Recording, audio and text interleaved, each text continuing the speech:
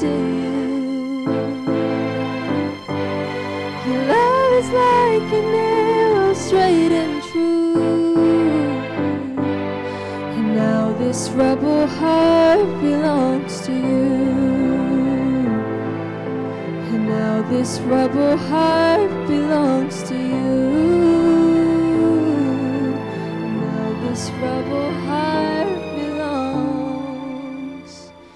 to you.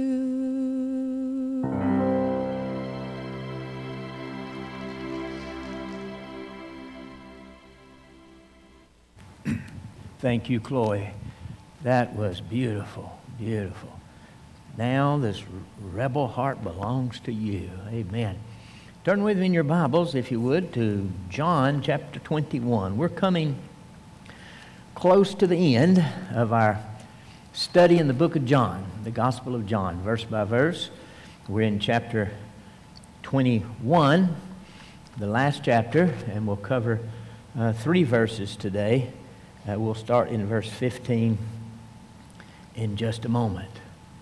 I want to remind you where we are. We're in this epilogue. We're in this chapter that the other Gospels didn't have.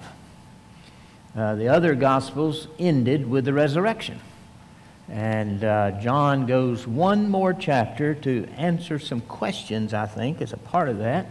If you look back at your screen for a moment, let me just remind you of a couple of questions that's answered in this epilogue. One is, will Jesus continue to provide for his own? He had taken care of that group of disciples, and will he continue to do that? They didn't know, and but this first 14 verses shows that he will. He gave them a big catch of fish so they could pay some bills and feed their families. And after being out all night, he had some fish and bread on the fire for them. And he still takes care of his own even today. He's a good shepherd, and he takes care of his sheep. And then the second question, which we'll answer today or through this passage, is will Peter continue to serve and lead? Peter denied the Lord 3 times, even cursed, to prove he did not know the man, he said. Wow. And so what's going to become of Peter? And then here's some object lessons that I see in this, some living parables, as we've said. One, the catch of fish. It's about catching men. It's about evangelism. It's about being Jesus said, follow me and I'll make you a fisher of men. That catch of fish is a beautiful object lesson of fishing for men. And then the feast at the fire is a beautiful picture of drawing our strength from Christ himself. Come and dine, he said. And then Jesus questions Peter. That's the portion that we will look at today. Look back at your scripture now. And let's read just that first verse, 15. Keep your Bibles open then. It says, so when they had done, Jesus said to Simon Peter, Simon, son of Jonas, lovest thou me more than these? He saith unto him, yea, Lord, thou knowest that I love thee. He saith unto him, feed my lambs. Father, thank you for this wonderful passage of Scripture. And I pray that you would speak to our hearts today. Lord Jesus, may we see what you were teaching Peter, and may you teach us as well. In Jesus' name, amen, amen. Evangelism is a big part of this chapter. I was thinking of some things this past week, and I thought again of a story you may have heard in years gone by. It's been a long time since I told it. I was out doing some work in the inner city some years ago, and Christy was with me, our middle daughter. She was about 12 or 13 at the time, and there was another young man with us. His father was a pastor here in Greensboro, and he was the same age, and it was just the 3 of us. And so we drove around some neighborhoods trying to find a group of children. This is in the summer, in the middle of the day or later in the day. And And so we found a small group of children playing out and asked them if they'd like to have a Bible lesson and see some magic, and they said yes. And so we gathered a small little group under a tree. It wasn't as big as we would have liked, and there wasn't any older children, mostly just younger children. So I don't give an invitation to the younger children. We just teach and leave it with them. So we gathered the children, and we were about to start, and this young man comes over to me and says to me, "We want to know what you're doing with these children." So I looked, he motioned back, I looked over, and there was an apartment building right not too far from us, and there was what I would call a gang was right out in front of that building. And it was a 4-story building, and there was a couch in the front yard. When I say yard, there wasn't any grass, it was all dirt. And there was a couch. It was not an outdoor couch, it was just an indoor couch that somebody had moved outdoors. And in the middle of that couch was sitting this really big man. I mean, he was big. He was tall, he was huge, he was heavy. And I'm not trying to make fun or poke fun. He had his shirt off and had on a pair of shorts, and he looked like Buddha. You know, you've seen those statues and pictures of Buddha. That's what he looked like. He was huge. And on the arm of the chair, couch on one side, a man was sitting. Another man was sitting on that side. There was about 10 to 15. In what I would consider this gang. Now, they were not young. They were not middle schoolers or high schoolers. These were older men. These were men in their 20s and 30s. This was a very rough neighborhood. They were not the kind of gang that would carry knives much. They were the kind of gangs that would carry guns.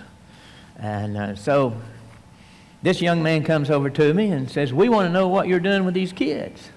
And I said, "Well, I'm going to do some magic, and then I'm going to teach him a Bible lesson." Okay. So he goes back and reports to Buddha. And Buddha sends him back, and he says, "When you get through here, come over and do the magic for us." I said, "Okay." So we had our Bible lesson, did the magic Bible lesson and all for the children. And then the time we were finished, and the time came, and so I took Christy and this other young man back to the car and locked them in the car. And the car was about as far, I don't know, as from here to maybe here to the very front door of the building. So Christy could hear. She rolled her window down a little bit so she could hear. And she and I talked about this last night on the phone. And so there was 10, 15 of these men. I came up, I shook hands with Buddha and nodded at the other guys and so forth, and they were not all that pleasant. And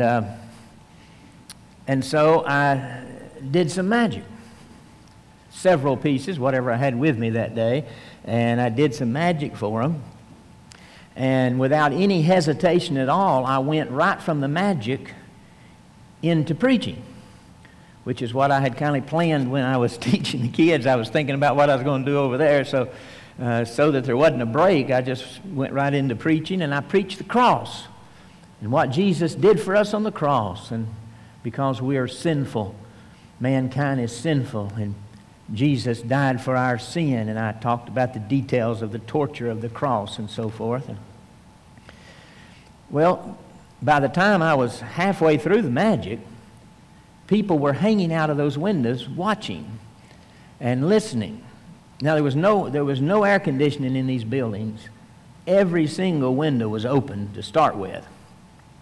But they heard something going on down here, and they began to watch. And there was about 10 windows across the front of that building. It's 4 stories high, so about 40 windows maybe. By the time I was halfway through the magic, there was somebody looking out just about every one of those windows, if not every single one of them. Some were some women, some young men, some children, and looking out the windows. By the time I got through with the magic, those numbers were getting a little bigger up there. There might be 4 or 5 people, the whole family looking out the window.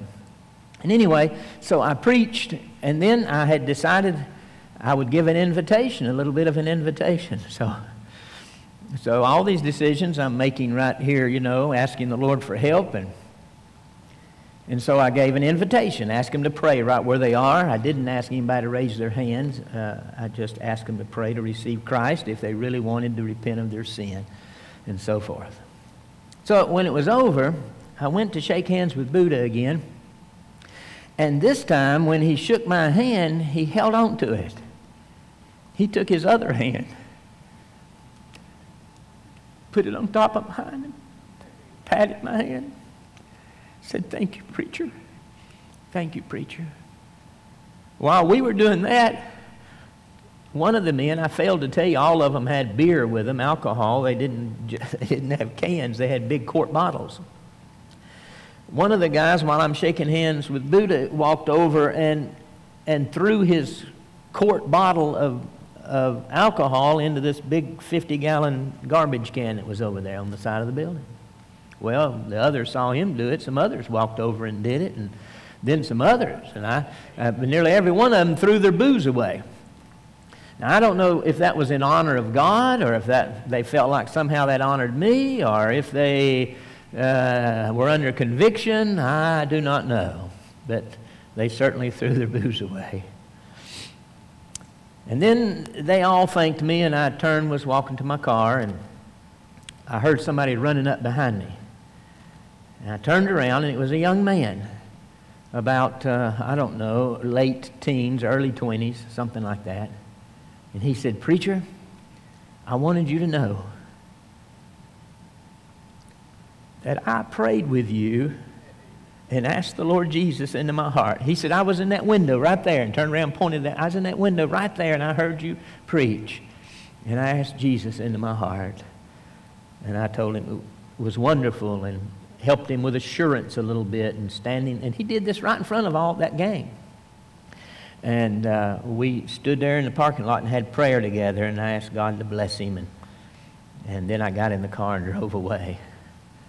It was a remarkable day. I cast the net out, and I don't know what I caught for sure, but it did seem that I caught this one man at least, young man. But it's the Lord Jesus is the real fisher of men, isn't he? Luke tells us that Jesus came into this world. He came to seek and to save that which is lost. He seeks them out. He goes fishing. He just lets us get in on it. He was after this young man. Maybe some others too, I don't know. But he was after this young man. Think of all the things that had to take place for this young man to hear the gospel on that some weekday, I don't know, in the summer. It might have been a Tuesday or a Thursday. I was driving around looking for a neighborhood, just randomly, as it would seem, chose that particular neighborhood. Then we were looking for a place where there was a gathering of kids. There happened to be kids playing close enough for that gang to see what was happening. And then I had to make the decision when they asked me, am I going to go over and do magic for these guys and risk the children or not? I decided to go. Then I had to make the decision, was I going to preach? After the magic, would they get mad because I was preaching? And then I had to make a decision whether I was going to give an invitation or not. And I decided to give an invitation. All those decisions had to be made for that one boy, young man, to hear the gospel and give his heart to Christ. And the Lord Jesus was orchestrating all of this because he's the one who is seeking. He's seeking people. He's fishing and seeking and saving those that are lost.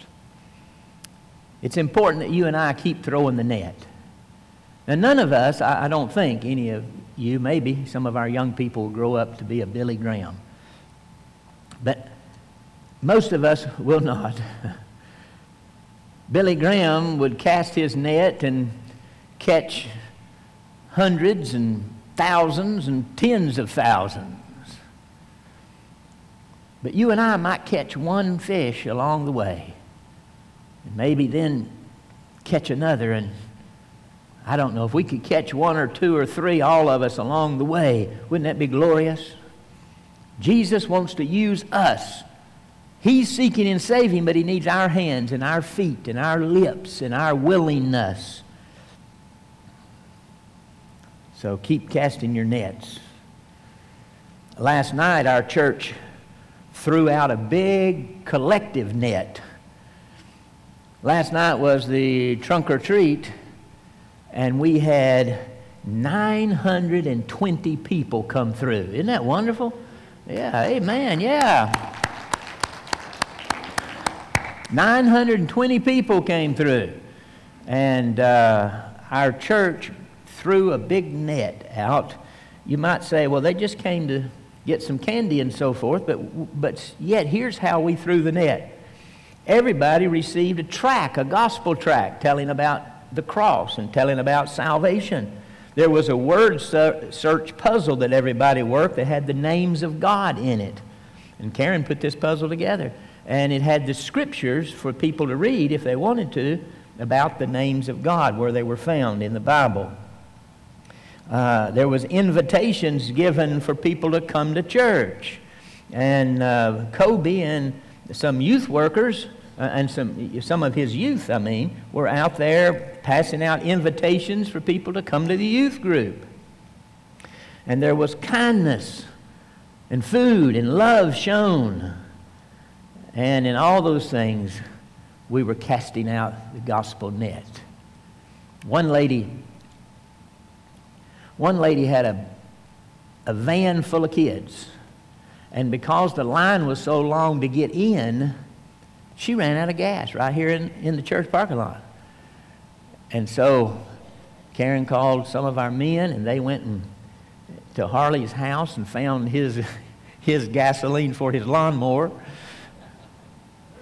and put gas in the van for her. She asked, "What time are your services?" indicating she would like to maybe come. Loving kindness, throwing out that net. Keep throwing yours out. You know, that person that you invited to church 2 or 3 years ago and was not the least bit interested, God may have been working on them. They may have had some troubles and problems in their life. They may be thinking about the things of God now. You invite them now, they may come. So don't give up. Don't quit. Keep allowing the Lord to use you as He seeks and saves. Now, that was the first 14, again, about fishing for men.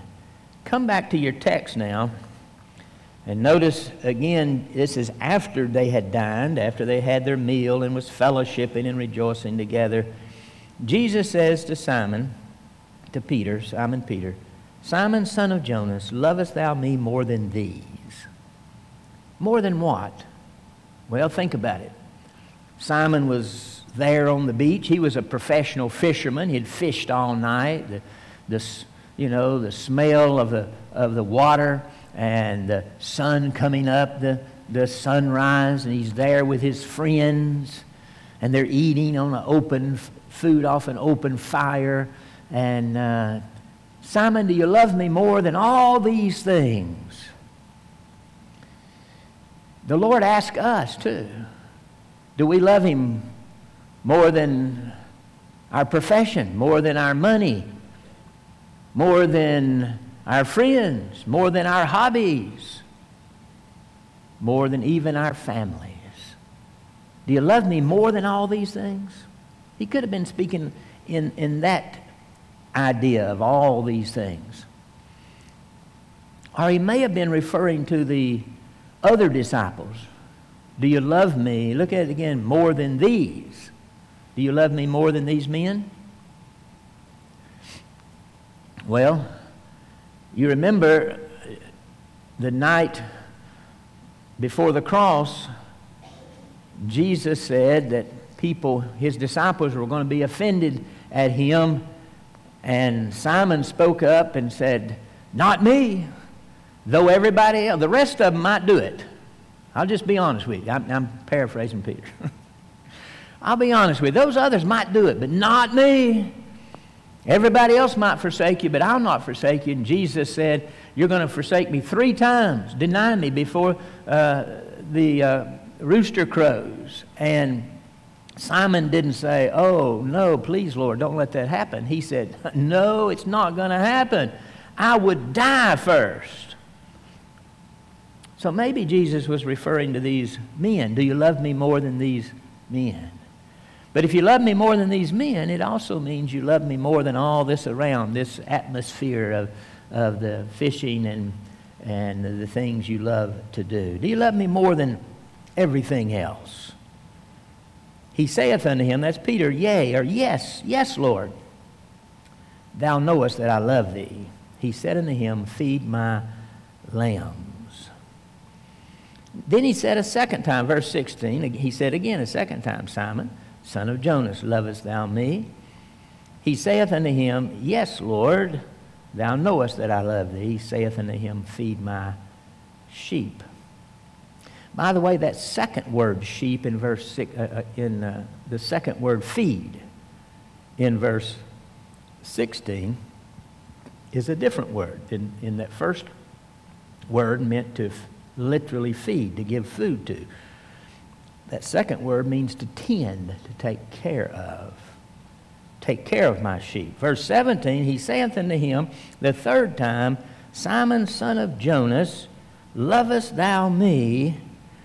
And Peter was grieved. He was saddened. He was grieved because he said unto him, the third time, lovest thou me?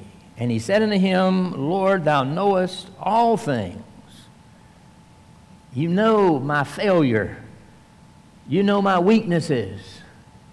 You know everything about me better than I know myself. You know all things. You know that I love you. And Jesus said, feed my sheep. Going back to that first word, feed. Feed my sheep. What a beautiful setting and illustration, object lesson this is for all of us. Now there's some interesting play on words in these 3 verses. Look back at your screen for a moment. And you'll see there are 3 key words, as I would call them, all with 2 slightly different meanings. For instance, love. There's 2 different words used, phileo and agape. Phileo means to love deeply or greatly. Agape means to love supremely. They're synonyms. They can and are both translated love. But there's a slight variation. And then the word feed means to feed or to give food. That second word, as I pointed out in verse 16, is to tend or to care for, take care of. And then the third word is lambs. Lambs means young sheep. And then when he says sheep 2 different times, he's talking about all the sheep, his whole flock that you have come in contact with. Feed my sheep. Tend my sheep.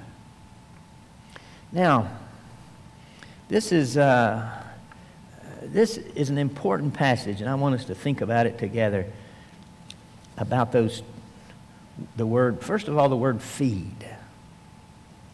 That's what we think of as a pastor's job, to feed the flock, and that's right, and that's good.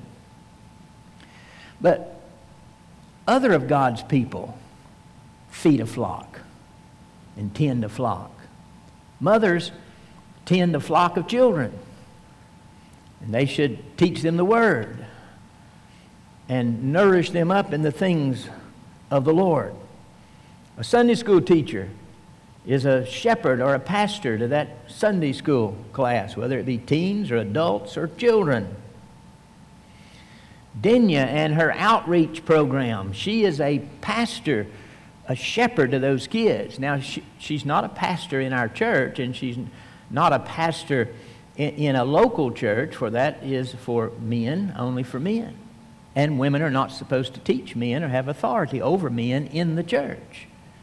But with her children, she is a a shepherd and a pastor. I'm using that word shepherd and pastor because that word feed can be translated to pastor or to shepherd. She feeds. Karen pastors her ladies' class. People at work, some people have a little group at work they pastor, they shepherd. They help them along in their Christian faith and encourage them and teach them. So there are these many ways in which someone can be a pastor. But the emphasis in the New Testament is for the local church pastor to feed the sheep. So that's a thought about feeding. I've already spoken just a moment about the lambs. I want us to talk about those two words for love now. Phileo is translated love 22 times in the New Testament. 29 times it's translated friend. If you look it up in a Greek dictionary, it'll say something like this: to like, to be fond of, to love, brotherly love, a love between two friends. But it's also a love between a mother, father, and their children, or children and their parents. So it's not a weak love by any means, but it is used in a variety of ways. If you look at all the places in the New Testament and you look at the definitions from the different Greek dictionaries, you come up with the idea that phileo is used in varying degrees. Let's say there are 10 degrees of love, and the first 9 are phileo, and the last one is agape, because that is the love wherewith God loves us. It's the superior, supreme love. So let's think about 10 degrees of love for a moment. Just quickly, I'll just name them. If you use, again, the definition of phileo, it could be to be fond of, to be very fond of, to like a lot, to love more, to love much, to love deeply, to love greatly. That's 9 in case you were counting. And then 10 would be to love supremely, and that would be the agape love. So there's varying degrees of love. Now when Jesus asked Peter, do you love me, agape, do you love me supremely? Peter says, you know that I love you. And he uses a different word. He uses phileo. You know I love you greatly. Now, he didn't mean it in one of these lesser degrees. He didn't mean, Lord, you know I'm fond of you. He didn't mean that. He didn't mean, Lord, you know I like you. He didn't mean that. He meant phileo in the strongest sense, I think. Lord, I love you deeply. I love you greatly. But Jesus was asking, do you love me supremely? So there's a variation in those words. And then the second time, Jesus asked again, do you love me phileo? Do you love me supremely? And he answered again, I love you greatly. The third time, Jesus uses Peter's word. He says, do you love me greatly? Peter says, yes, you know I love you greatly. Now, I've inserted those words into this to help you understand and think about this with me. This is verse 15. PPP, that's Pastor Paul's paraphrased. Jesus said to Simon Peter, Simon, son of Jonas, do you supremely love me more than these? He saith unto him, yes, Lord, you know that I greatly love you. And he said, feed my lambs. Now, verse 16 looks the same. Jesus asked, do you love me supremely? And he answers, I love you greatly. But in verse 17, the third time, and Jesus said the third time, Simon, son of Jonah, do you greatly love me? Now he's using Simon's word. Do you greatly love me? And he said unto him, Lord, you know all things. You know all about me. You know that I greatly love you. Jesus said unto him, feed my lambs. And so Jesus said, if you love me greatly, get to work. Feed my lambs. Serve me. And along the way, this is my additional thought, along the way, keep praying that you'll love me supremely. But get busy now feeding my lambs. So,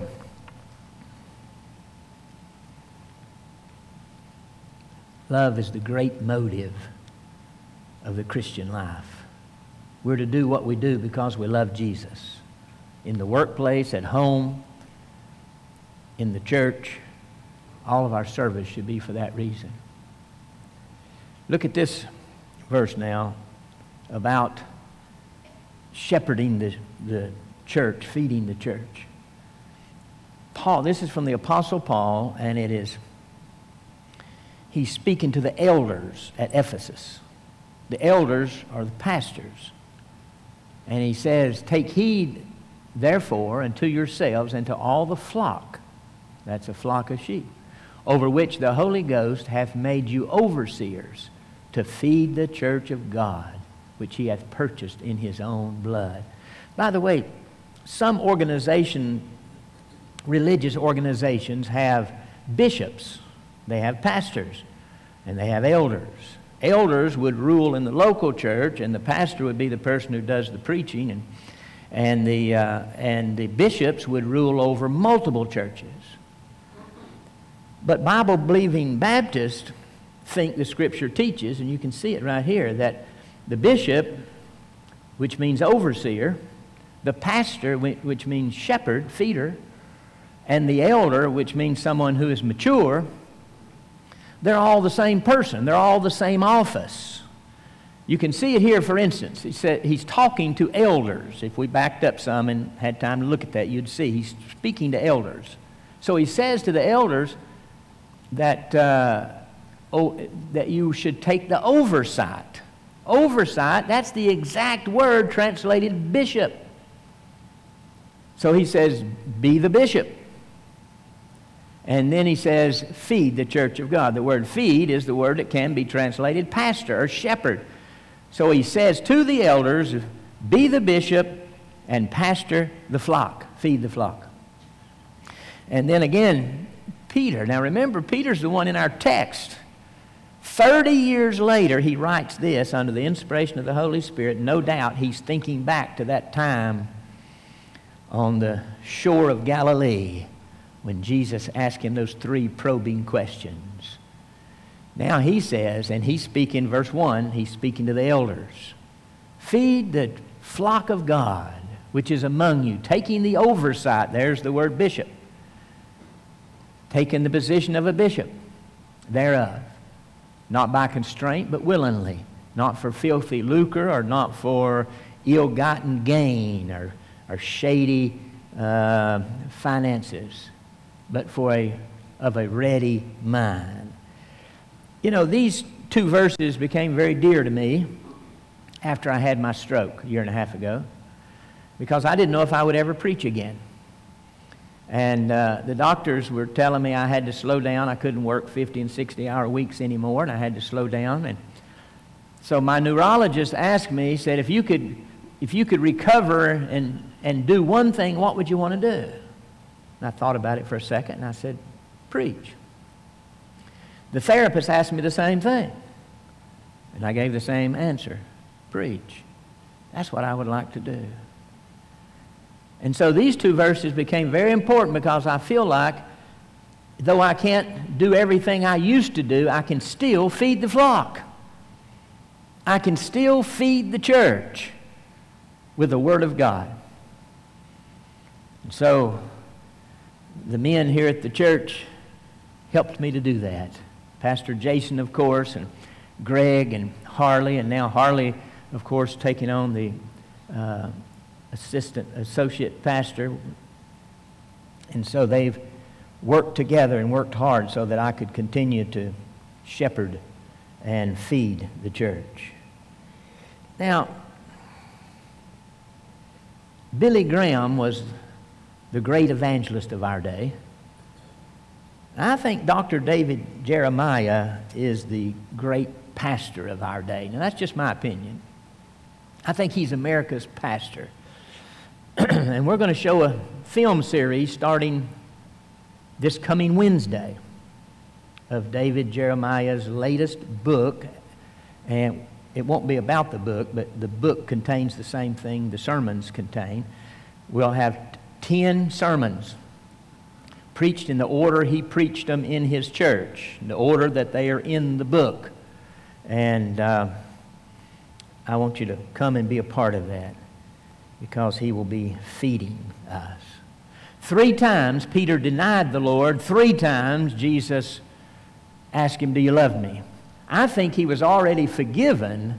Remember, Jesus met with him on Sunday afternoon after the resurrection. I believe he was already forgiven. This was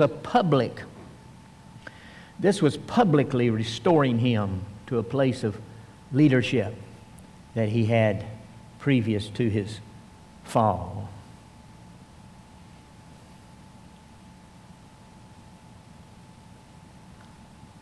Let me move here quickly. I've got running out of time. Look at your screen for a moment. Some important principles that we take from these first 17 verses. One is, for the church, evangelism is a priority. A church that doesn't evangelize is not functioning as a New Testament church. Secondly, for the church, feeding the sheep is a priority. Third, without Christ, we can do nothing. They fished all night and caught nothing. Jesus said, do it this way, and they caught a net full. We can trust the Lord for strength. Jesus said, come and dine, remember? Come and get refreshment. Now, this was, again, an object lesson. Jesus doesn't meet us, outside the back door with a literal fire and some fish and bread. But Jesus would say this, I am the bread of life. We come to Him and receive from Him the strength we need to live the life and to serve Him. And then love for Jesus is the great motive for serving Christ. Revelation 2:4, Jesus, speaking of the church at Ephesus, he talked about all the good things they did, and then he said, I've got one thing against you. You've left your first love. They were still busy. They were still working. That's the context says it. But they were not doing it because they loved Him. Jesus said, therefore, I'm going to give you some time to repent and start over again. Start your first works over again. In other words, start serving me because you love me like you did at the beginning. It's easy for us to get to that place, isn't it? And so it was for them.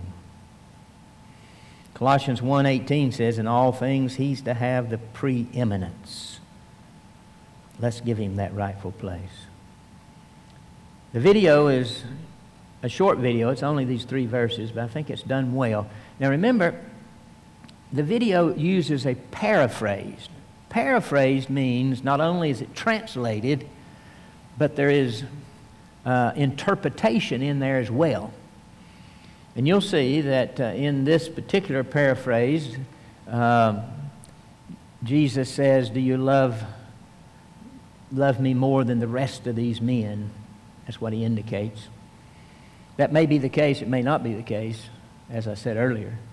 And then also, he takes the word feed, or this translation does, takes the word feed and uses it all 3 times the same. Take care of my sheep. Now, that's not wrong, because these words are synonyms, and they indicate taking care. One emphasizes feeding, and one emphasizes overall care. With that said, let's watch this beautiful little clip. It may have looked something like this. After they had eaten, Jesus said to Simon Peter, Simon, son of John. Do you love me more than these others do?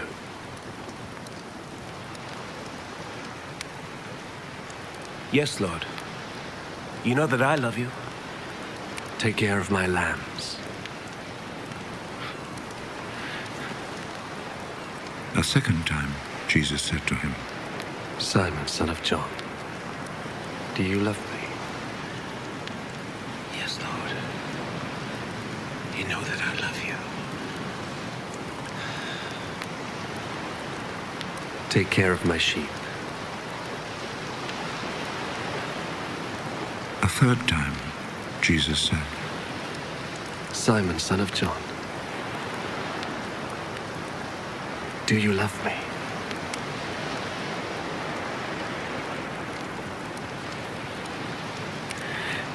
Peter became sad because Jesus asked him the third time, "Do you love me?" And so he said to him, Lord,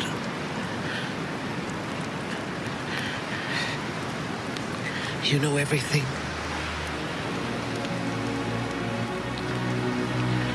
You know that I love you.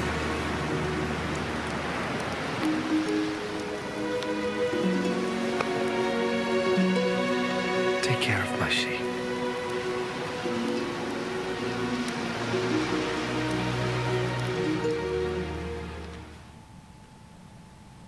Listen closely and you can hear the Lord speaking to your soul. Do you love me? Do you love me more than these? If so, serve me. Bow with me for just a minute. Lord, thank you for our time together. You know our hearts. May each of us be able to say, Lord, we love you greatly. May you speak to us now. May you teach us. May we